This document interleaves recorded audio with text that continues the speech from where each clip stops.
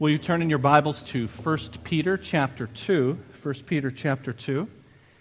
We're continuing our series, the title of which is on the screen, Living Right in a World Gone Wrong. And just one other prayer request before we get into our message, and that is for this Wednesday. You've heard me say for the last few weeks that we are scheduled for the 10th, this Wednesday, with the City of Trenton Planning Commission about our addition to this room and the site plan. So we're seeking site plan approval this Wednesday. Pray that all will go well with that and that they will approve it, hopefully without changes. If they make changes, then the site plan has to be redrawn, and then we have to come back in no less than 2 weeks, so that delays things a bit. So be in prayer about that. Most of you, I hope, will be at the Backyard Fellowship, but some of us will need to attend that meeting this coming Wednesday. I remember a commercial for a pay cable channel called Stars several years ago. And it showed a starstruck woman going on about how with that particular channel she can turn on movies, and in her words, Tom Cruise is looking at me. And she's expressing something that's true for most of us. We're all flattered when we're singled out in what we perceive to be a positive way by someone that we deem to be important, even if we have to make it up. Back when I was a computer consultant, I would find assignments through recruiters whose task it was to place people with the right skills with their clients who needed those particular skills. And I remember talking to one such recruiter who had my resume, and there was often a need back in those days for the particular skill set that I had, and his company often had need for people who did what I did. But in that particular moment, he didn't have a position open. And so he told me about the rigorous process involved in becoming a consultant for his company, Cutler Williams, now defunct. And he was doing that to impress me with what a privilege it would be if I were to land an assignment through them. And he told me that I'd need to jump through some screening and training hoops if it's going to happen, because not just anybody can work for Cutler Williams. That afternoon, he got a call from a client who needed somebody like me. He called me and asked if I could start on Monday. Well, so much for the screening and training. Those guys, those recruiters, were and are called headhunters. Some of you familiar with that? When my wife and I were first married, that's what I was doing, and our phone would ring often with these headhunters calling for people to do these assignments. And Kim said, "Who are these people bothering us all the time?" And I said, "Well, they're called," and I told her the term headhunters. About a week later, I came home, and I said, "Were there any messages?" And Kim said, "No, oh yeah, one of those bloodsuckers called." Which is actually not too far off if you know what they do. The truth is, we're all flattered if singled out by someone we deem to be important. And all the more if it's for something that's important to us. And that's what 1 Peter chapter 2, verses 9 and 10 are all about. In verse 9, notice how it starts. But you. And the way that is written in Greek, the original language of your New Testament, that adversative, that contrast, is put to the very front to emphasize that there's a strong contrast between the people that are going to be described now in verses 9 and 10 and those who were described previously at the end of verse 8. If you were with us last week, you remember that Christ is the cornerstone of the church, but that stone the builders have rejected. And those builders are, in the immediate audience of Jesus' time, those were the religious leaders that crucified Jesus. But now Peter, by extension, is saying all of those who do not believe, all of those who do not obey the gospel are those who are rejecting the cornerstone. And that cornerstone thus has become a stumbling stone to them. And the end of verse 8 says, they stumble because they disobey the message. But in contrast to them, but you And now verses 9 and 10 are going to go on and extol the many titles and the many privileges that are ours because we are in Christ. And the question for us then is, do we deem these titles to be indeed privileges for us, as opposed to the world around us that finds its privileges in many other things that God would disapprove?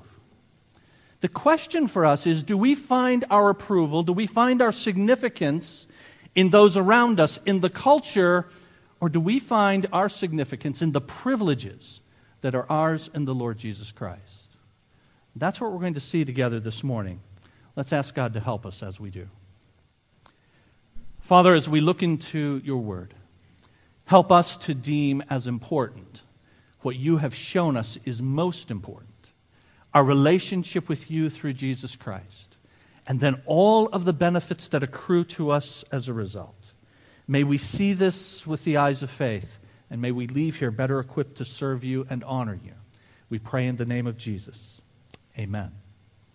Now, we've inserted an outline in your program. I encourage you to take a look at that if you don't have that out already. And I say in the first point from 1 Peter chapter 2 and verse 9 that it's teaching us that believers are people of distinct privilege. Distinct privilege. Verse 9 says, "But you are a chosen people."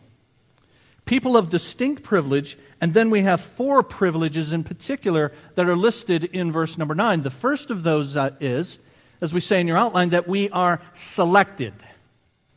We're people of distinct privilege because we are people who have been selected.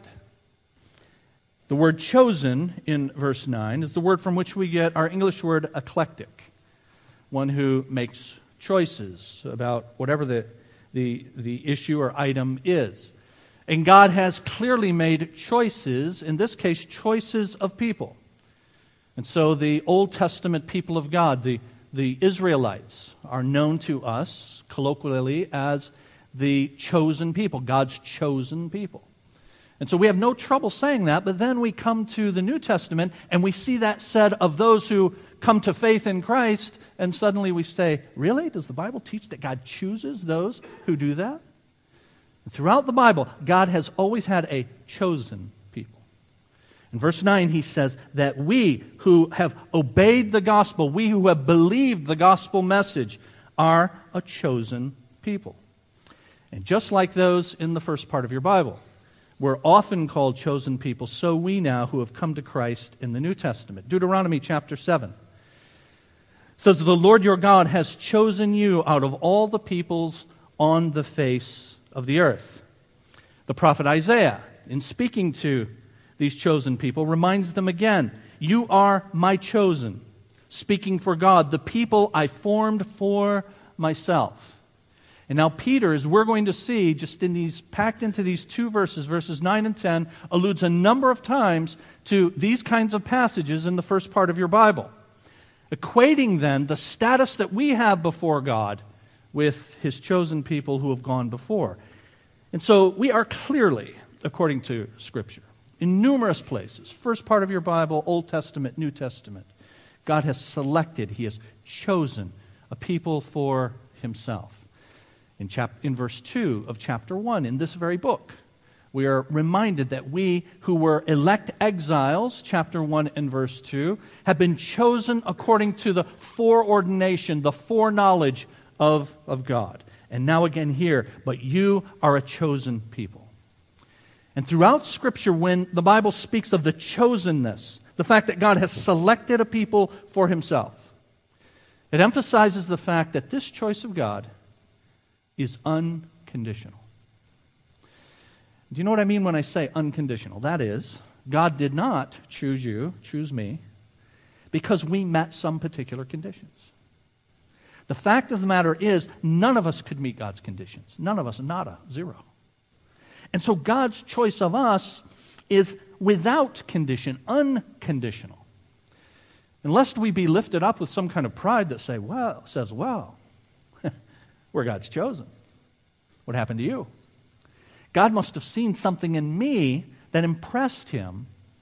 God often reminds us that though He has selected us for His purposes, that purpose is unconditional, not related to anything within us. 1 Corinthians chapter 1. Brothers and sisters, think of what you were when you were called. Not many of you were wise by human standards. Not many were influential. Not many were of noble birth. But God chose the foolish things of the world to shame the wise. God chose the weak things to shame the strong. The foolish things and the weak things, that's speaking of you and me. In God's choosing of us. And he goes on to say, does Paul, who wrote this, God chose the lowly things of this world and the despised things. And here's why. No one can boast before Him. And so what are the implications of that then? In contrast to those who do not believe, those of us who have come to Christ by believing in His person and work, you are a chosen people. Well, the implications of this unconditional selection on the part of God is that it should engender humility within us. There was nothing for God to look at in us to be impressed. And therefore, rather than us boasting in any way, shape, or form about the benefits that we have in Christ, it should engender humility and thankfulness on our part because God has deigned to choose us for His own purposes. But here's another implication. Not only should it result in humility, it should also include the fact that there is no performance. Now hear this carefully. There was no performance on your part required for God to choose you. And there is no performance on your part required for God to keep you. There was no performance on your part required for God to choose you. You couldn't perform. And there is no performance on your part required for God to keep you.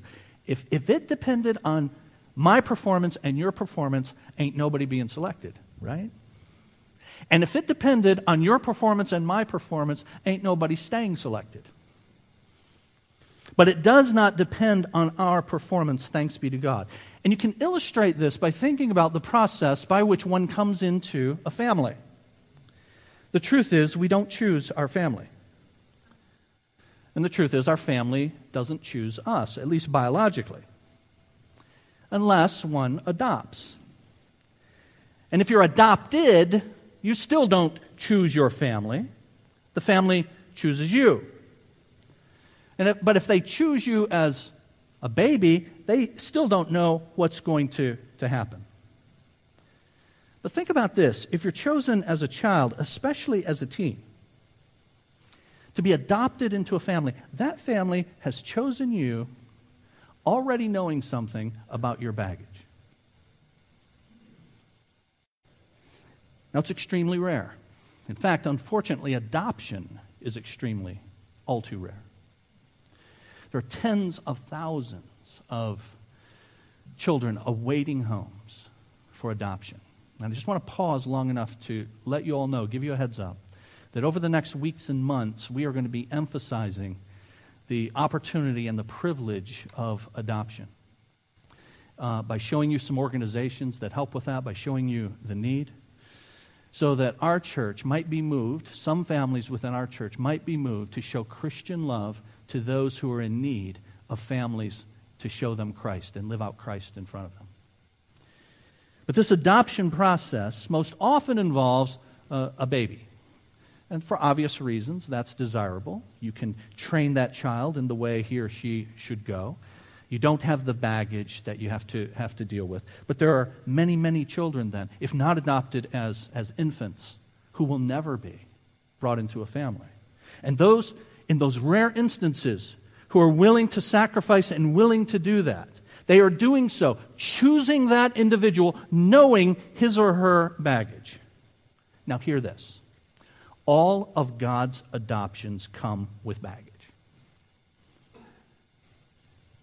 He knows all your baggage, and He chooses you anyway, despite your baggage. And He chooses when you will come to His family, often after you've acquired the baggage. Go figure. So God has made a choice of us, the Bible teaches, predestined in eternity past. But this omniscient God and this sovereign God knows everything that we will engage in and everything that we will be involved with. And when at a point in time, God allows us to hear the truth of the good news of the gospel message, and His Spirit moves upon our hearts to call us out of the world and to Himself. He knows everything about us, everything that we've been through, and He calls us and adopts us anyway. Knowing we would be sinners, the Father chose us. While we were sinners, the Son died for us. And while dead in our sins, the Spirit moved our hearts to come to the Lord Jesus Christ. Thanks be to God. And so we are people of special privilege. And that privilege includes, according to Peter in verse 9, but you are chosen. We are selected. Secondly, in your outline, Peter tells us it includes the fact that we are not only selected, but we are serving. But you are a chosen people, and then he says, a royal priesthood. And again, this harkens back, as all of these allusions do, to the first part of your Bible, Exodus chapter 19. The Lord said to His people Israel, although the whole earth is mine, you will be for me a kingdom of priests. And now here we are said to be a royal priesthood. Priests in the service of the king. In the Old Testament, God called out priests from among the people who were to represent Him in a unique way as they served before God's tabernacle. The problem was, though, that like Adam and Eve, the priests were naked and ashamed before God. And as a result, they needed His covering to minister in His presence. And so God made them garments that were nothing short of royal robes. These garments gave the wearer, according to Exodus chapter 28, the, quote, dignity and honor that was necessary to stand before a holy God. And they included, among other items that imaged the character of God, seals that were worn on the turban and said, holy to the Lord. And now in the New Testament, those who have been chosen to come to Christ, who have obeyed the gospel message, are now called a royal priesthood. Because of Christ, these garments then are available not just to a class of people born into the line of Levi, the Levitical priesthood, but now are available to everyone who comes to Christ. They're given freely, but they must be worn. And they're essential for giving glory to God. These priestly garments of Christ wrap every person of faith, every believer, everyone who believes who Jesus is and what Jesus has done. And so we are a serving people, but not just a serving people. It says we are a royal priesthood. People who offer sacrifices, yes, of our lives. Romans chapter 12 and verse 1. In all that we say and all that we do and in the attitudes that we express. But we are not just a priesthood, but a royal priesthood. So we serve and we also reign. We're carrying out God's work for Him as His emissaries, as the King's emissaries in His world. And the Bible teaches that one day this group of priest believers, you and me, that we are going to reign with Christ. Did you know that?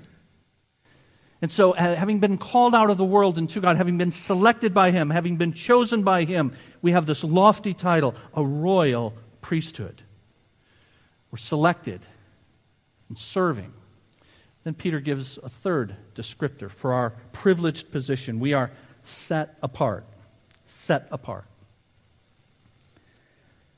You are a chosen people, a royal priesthood, and then you are a holy nation.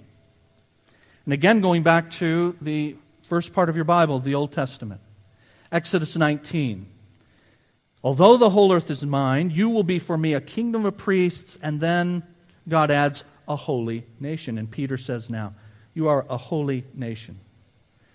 Deuteronomy chapter 7, the Lord had said to his people, you're a people holy to the Lord your God. And I've said here we are set apart. The reason I've said that is because the word translated holy, hagios, means that. It means set apart. And so unlike everybody else, you're different. Unlike everybody else, you have a different set of values. Unlike everybody else, you are now going to march to the beat of a different drummer. Now, most often when preachers like me, we see the word holy, and the Lord says, 1 Peter chapter 1 and verse 16 of the first chapter, quotes the book of Leviticus, be holy as I, the Lord your God, am holy. And so we see the word holy, and then we pound on the responsibility for us to live differently. That is all absolutely true. The Bible's filled with that. But here I just want us to park on the privilege that we have in being different people. Not what we do. There are all kinds of responsibilities that go with that privilege. But just think about the privilege. That God has selected you to serve Him because you are now set apart from the rest of the world. And you didn't do anything to deserve it. And I ask you, dear friend, do you see it that way? Do you see it as the grand and royal privilege that it is for us to be called out of the world and to God and to serve Him as His believer priests? And when it says in verse 9, we are a holy nation, you say, in what sense are we, people in the church, are we a nation? Certainly America is not a Christian nation. There is no Christian nation on earth. And so what does that mean? Well, the word that's translated nation, we get our English word ethnicity, ethnic, from it. And it refers to a people who are bonded by common interests, background, commitments. And we are bonded together now by our commitment to the Lord Jesus Christ and to His purpose in His world. And because of that, we are different than the rest of the world. Therefore, holy, set apart. And we are said to be an ethne, then a nation. This grouping of individuals bonded together by this common allegiance to the Lord Jesus. And so, we are people of distinct privilege. Peter tells us in verse 9, because we have been selected, and because we are serving, and because we are set apart. He gives us a fourth thing. He tells us in verse 9 that we are special. Special. You're a chosen people, a royal priesthood, holy nation, God's special possession. And again, God had a people for Himself. The Jews, His chosen people, in the first part of your Bible, Exodus chapter 19. God said to them, out of all nations you will be this, you will be my treasured possession. In Deuteronomy 7, He said, the Lord your God has chosen you out of all the peoples on the face of the earth to be His people, His treasured possession. Now, the root verb that's used in verse 9, it's translated possession. It's used by the Apostle Paul as he departed the city of Ephesus, and he spoke to the church leaders there after having spent 3 years with them. It's a very moving account from Acts chapter 20, beginning in verse 17. And Paul speaks these words. The Bible says they were all weeping as Paul left because of the affection that they had developed for one another. But then he gives them this charge, and he uses the same word for possession. And here's what he says in Acts 20, keep watch over yourselves and all the flock of which the Holy Spirit has made you overseers. Be shepherds of the church of God, which He, and there's the word, He bought. That is, which He acquired, which He gained, which He paid the price for. And Paul says He bought and therefore possesses because of His own blood. In Ephesians chapter 1, the Bible says, the Holy Spirit is a deposit guaranteeing our inheritance until the redemption of those who are, and here it is, God's possession to the praise of His glory. How did we become God's possession? Notice, the redemption of God's possession. And redemption means to pay a price, to buy one out of slavery and into freedom. Now, with all that I've been saying here, that we are people of distinct privilege because we have been selected and we're serving and we're set apart and we're special. I mean, with all that, it seems as though I really have been saying that we're better than those outside of Christ, doesn't it? But I want you to see what else some of these passages say that have been talking about all these lofty titles, particularly from the first part of your Bible, Deuteronomy chapter 7. Notice what the Lord says after He says, "You're my special possession and you're a people for my very own." It says this then, "The Lord did not set His affection on you and choose you because you were more numerous than other peoples, for you were the fewest of all peoples." Well, then why did He? And then the Lord goes on to say, "It was because the Lord loved you and kept the oath He swore to your ancestors, that He brought you out with a mighty hand and redeemed you from the land of slavery, from the power of Pharaoh, king of Egypt." You see, friends, it is not that we are better, but because of Jesus Christ, we are infinitely better off. It is not that we are smarter, but because of Jesus Christ, we are infinitely wiser. It is not that we are holier in ourselves, but because of Jesus Christ, we have a righteousness which is not our own. This past week, I had the privilege to read a book that had been recommended to me some time ago. It's been on my list. You all probably have reading lists, and you're trying to get around to it. And sometime before the Lord comes, you'll do that.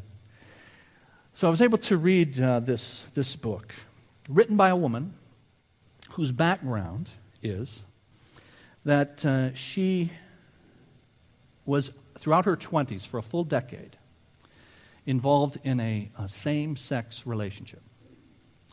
She was the head of the Women's Studies Department at Syracuse University. She was an absolute radical.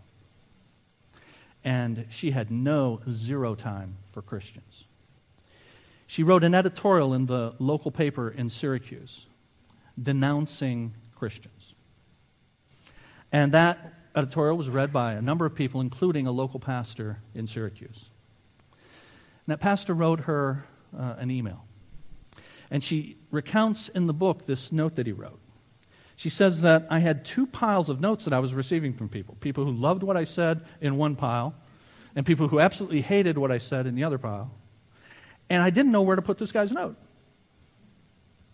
Because he didn't attack me. He simply challenged me and questioned me. And I thought, I don't know which pile to put it in, I'll throw it away. And so she threw it away, and she says during a 6-day period, she threw it away more than once, but for some reason she kept digging it out. And finally she called this local pastor of a small church there in Syracuse. They had a nice conversation, and he said, we ought to continue this over dinner with my wife. Would you be interested? She did. Over 2 years, that couple faithfully represented Christ and spoke Christ to this woman. Her life has been transformed. She has come to the Lord Jesus. She is married to a pastor. She's a homeschooling mother of children, all of whom have been adopted. And here's what Rosaria Butterfield says about her conversion and about her testimony. She says, it was finally the time for people to start asking me to give my testimony. And she says, I was really reluctant to give my testimony. And here's what she says as to why she was reluctant. All the testimonies I had heard up to this point were egocentric and filled with pride. Aren't I the smarty pants for choosing Christ? I made a decision for Christ. Aren't I great? I committed my life to Christ. Aren't I better than those heathens who haven't?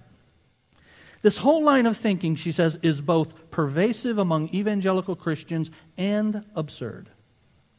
My whole body recoiled against this line of thinking. She says, I'm proof of the pudding. I didn't choose Christ. Nobody chooses Christ. Christ chooses you, or you're dead.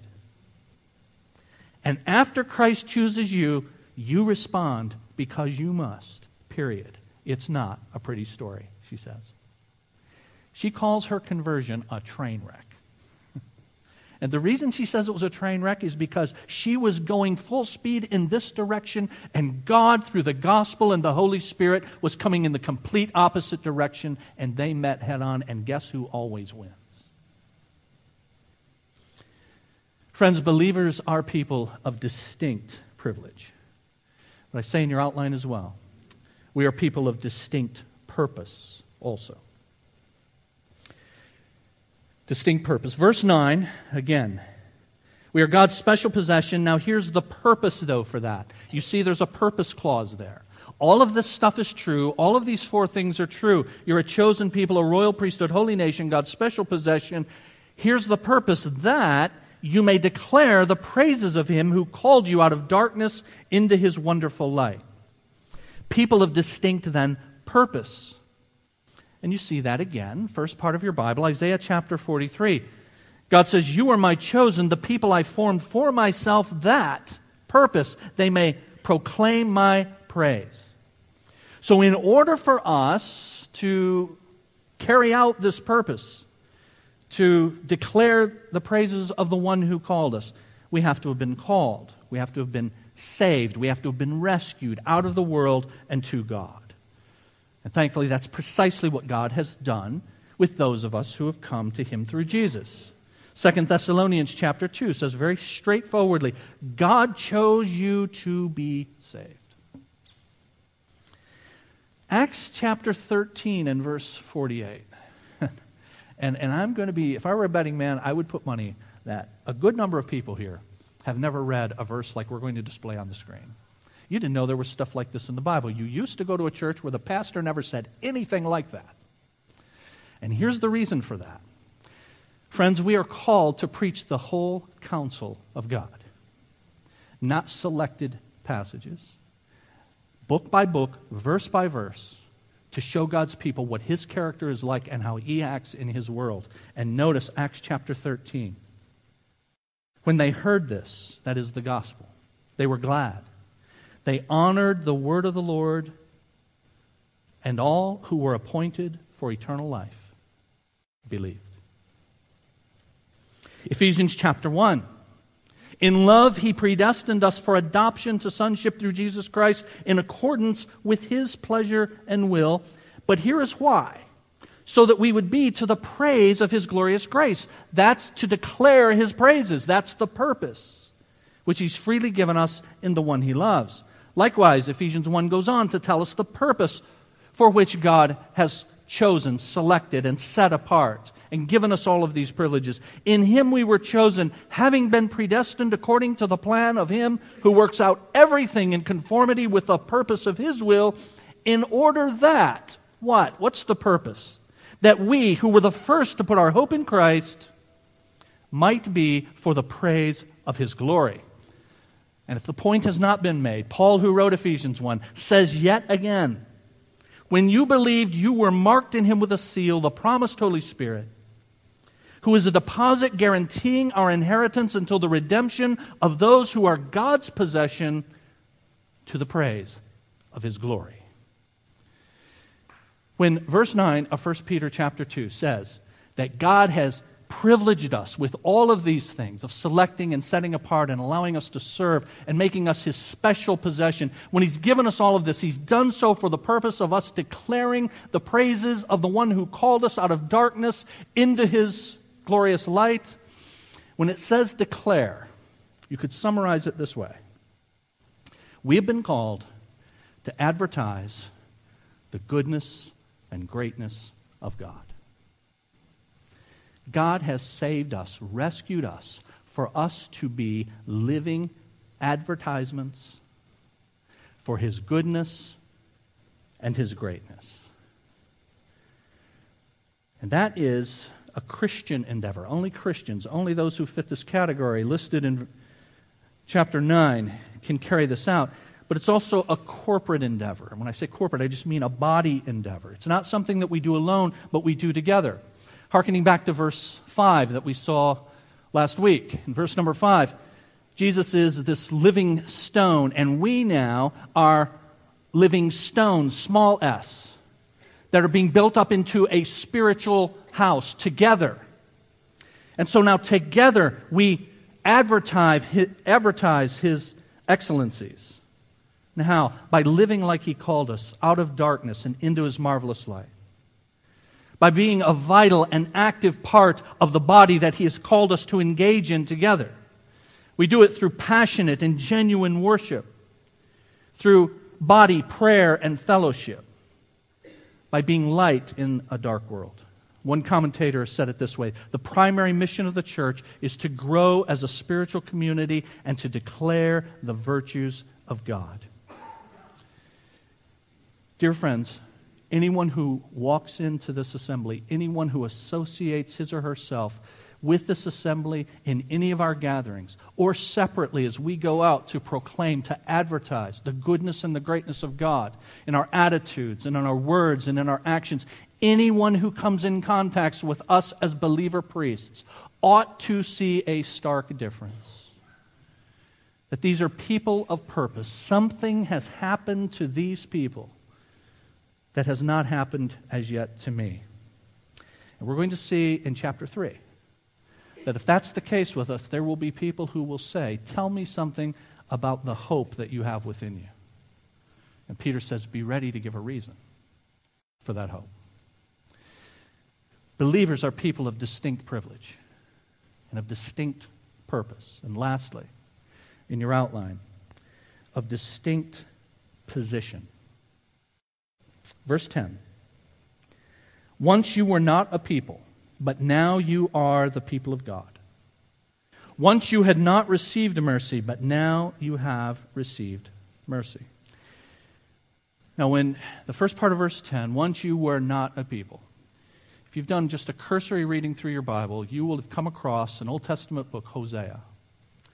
And as you read the book of Hosea, you find that God's chosen people, Israel, had apostatized. They had turned their back on God.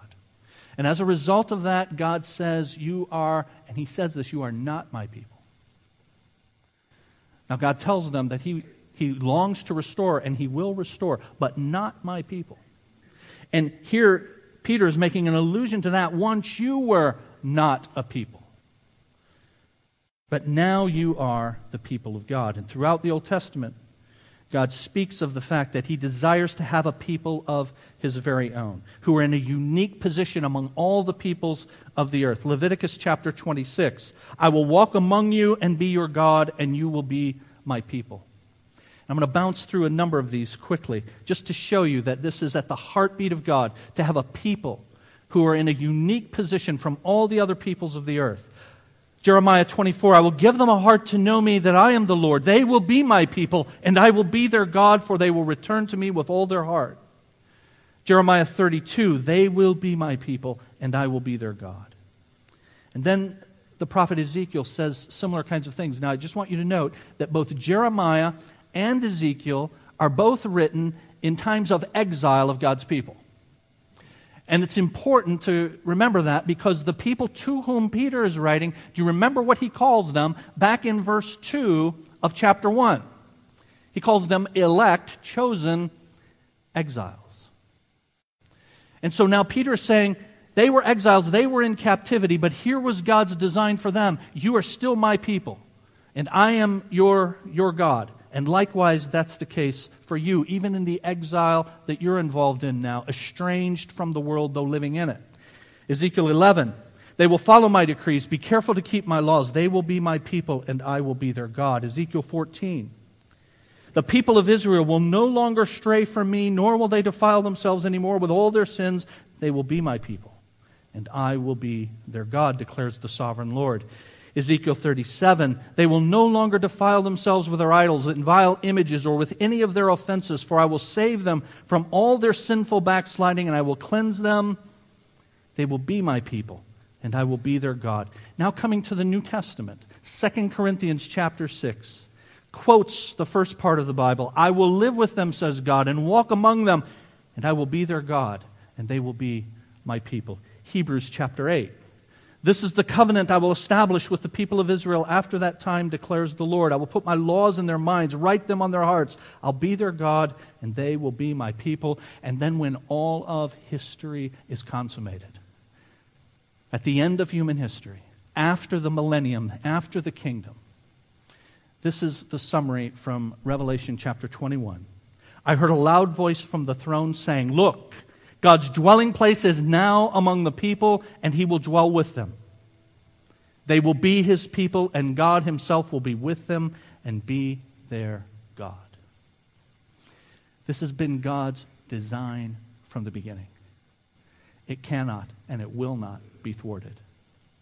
No matter your background, no matter what you've done, no matter what's been done to you, God's plan will move forward for you to be and remain His people, and for Him to be and remain our God. In verse number 10, you were not a people, now you are the people of God, because you have believed, because you have obeyed. And then it says, you once had not received mercy, now you have. Sometimes we use mercy and grace interchangeably. If you look at the contexts in which those two words are used in your New Testament, grace is a more general term for all of the benefits that God gives us because of Jesus. Mercy has to do specifically with our sin. And God is merciful upon our sin and the effects of sin in our lives. And despite our sin, God has made us His people and adopted us into His family and chosen us. And so I say with your take-home truth in your outline, believers follow Christ. But here's why. Because they belong to Christ. You see, Peter is now going to commence, beginning in verse 11, he's going to give a bunch of imperatives, a bunch of commands. But in preparing to give all those commands about this is what it means to follow Christ, he wants you to know you follow Christ because you belong to Christ. Believers follow Christ because they belong to Christ. Now I say believers, but as we conclude, friends, we need to personalize it. Because I've just said sort of generally then in the outline, believers have these privileges. Believers have this position. Believers follow. We need to personalize it to, I follow Christ because I belong to Christ. But I couldn't say it that way in the outline because I don't know whether it is true of everyone in this room. Are you a believer in Christ so that I could say about you, you follow Christ because you belong to Christ? Or you could say of yourself, I follow Christ because I belong to Christ? Or most important, can Christ say of you, she or he follows me because she belongs to me? And that is the most important business we're going to do. As we conclude, as we bow our heads in just a moment, we thank God for His mercies to us, as we thank God for His privilege to us, for the purpose that He's given us in His world, for the marvelous position that He's placed us in as His unique people. God may be calling you and tugging at your heart right now. And now is the time for you to be rescued and to be saved. For you to become one of His people. You say, I can't. I've done too many horrible things. We already talked about that, didn't we? God knows all about that. And God has chosen you to be here right now to hear this message and for you to respond. And how do you do that?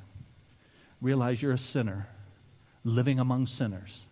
You've done stuff and you've had stuff done to you. Recognize that Jesus is the solution to that. He lived the life that you should have lived. He died the death that you deserved. He paid the penalty for all of your sin, past, present, and future. Repent. And what it means is, Lord, I've been going my way. Now I'm going to follow you with my life. And you receive Jesus Christ by praying from your heart in your own words. Oh, Lord God, I believe Jesus died for me. I ask you to rescue me. I ask you to forgive me. I give my life to you. Let's bow together.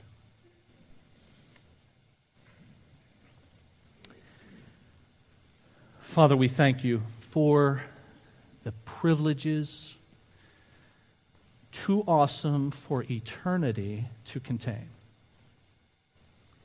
Lord, we will sing your excellencies for eternity.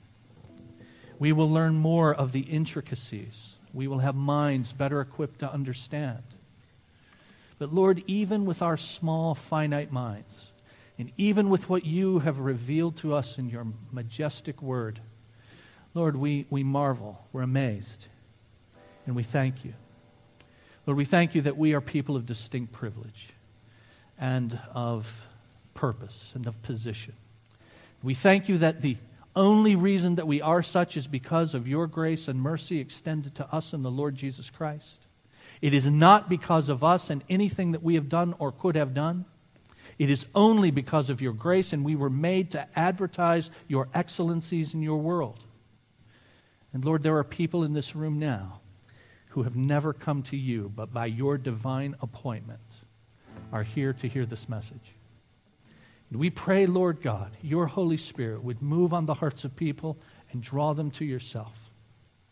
And like Rosaria Butterfield, that you would take a person with a background that we would look at, and we, from a human standpoint, would say, it's hopeless. It can't happen. There is nothing impossible for our God. And so we ask you to change hearts in this sacred moment and draw people to yourself. We pray this in the name of the Lord Jesus Christ. Amen.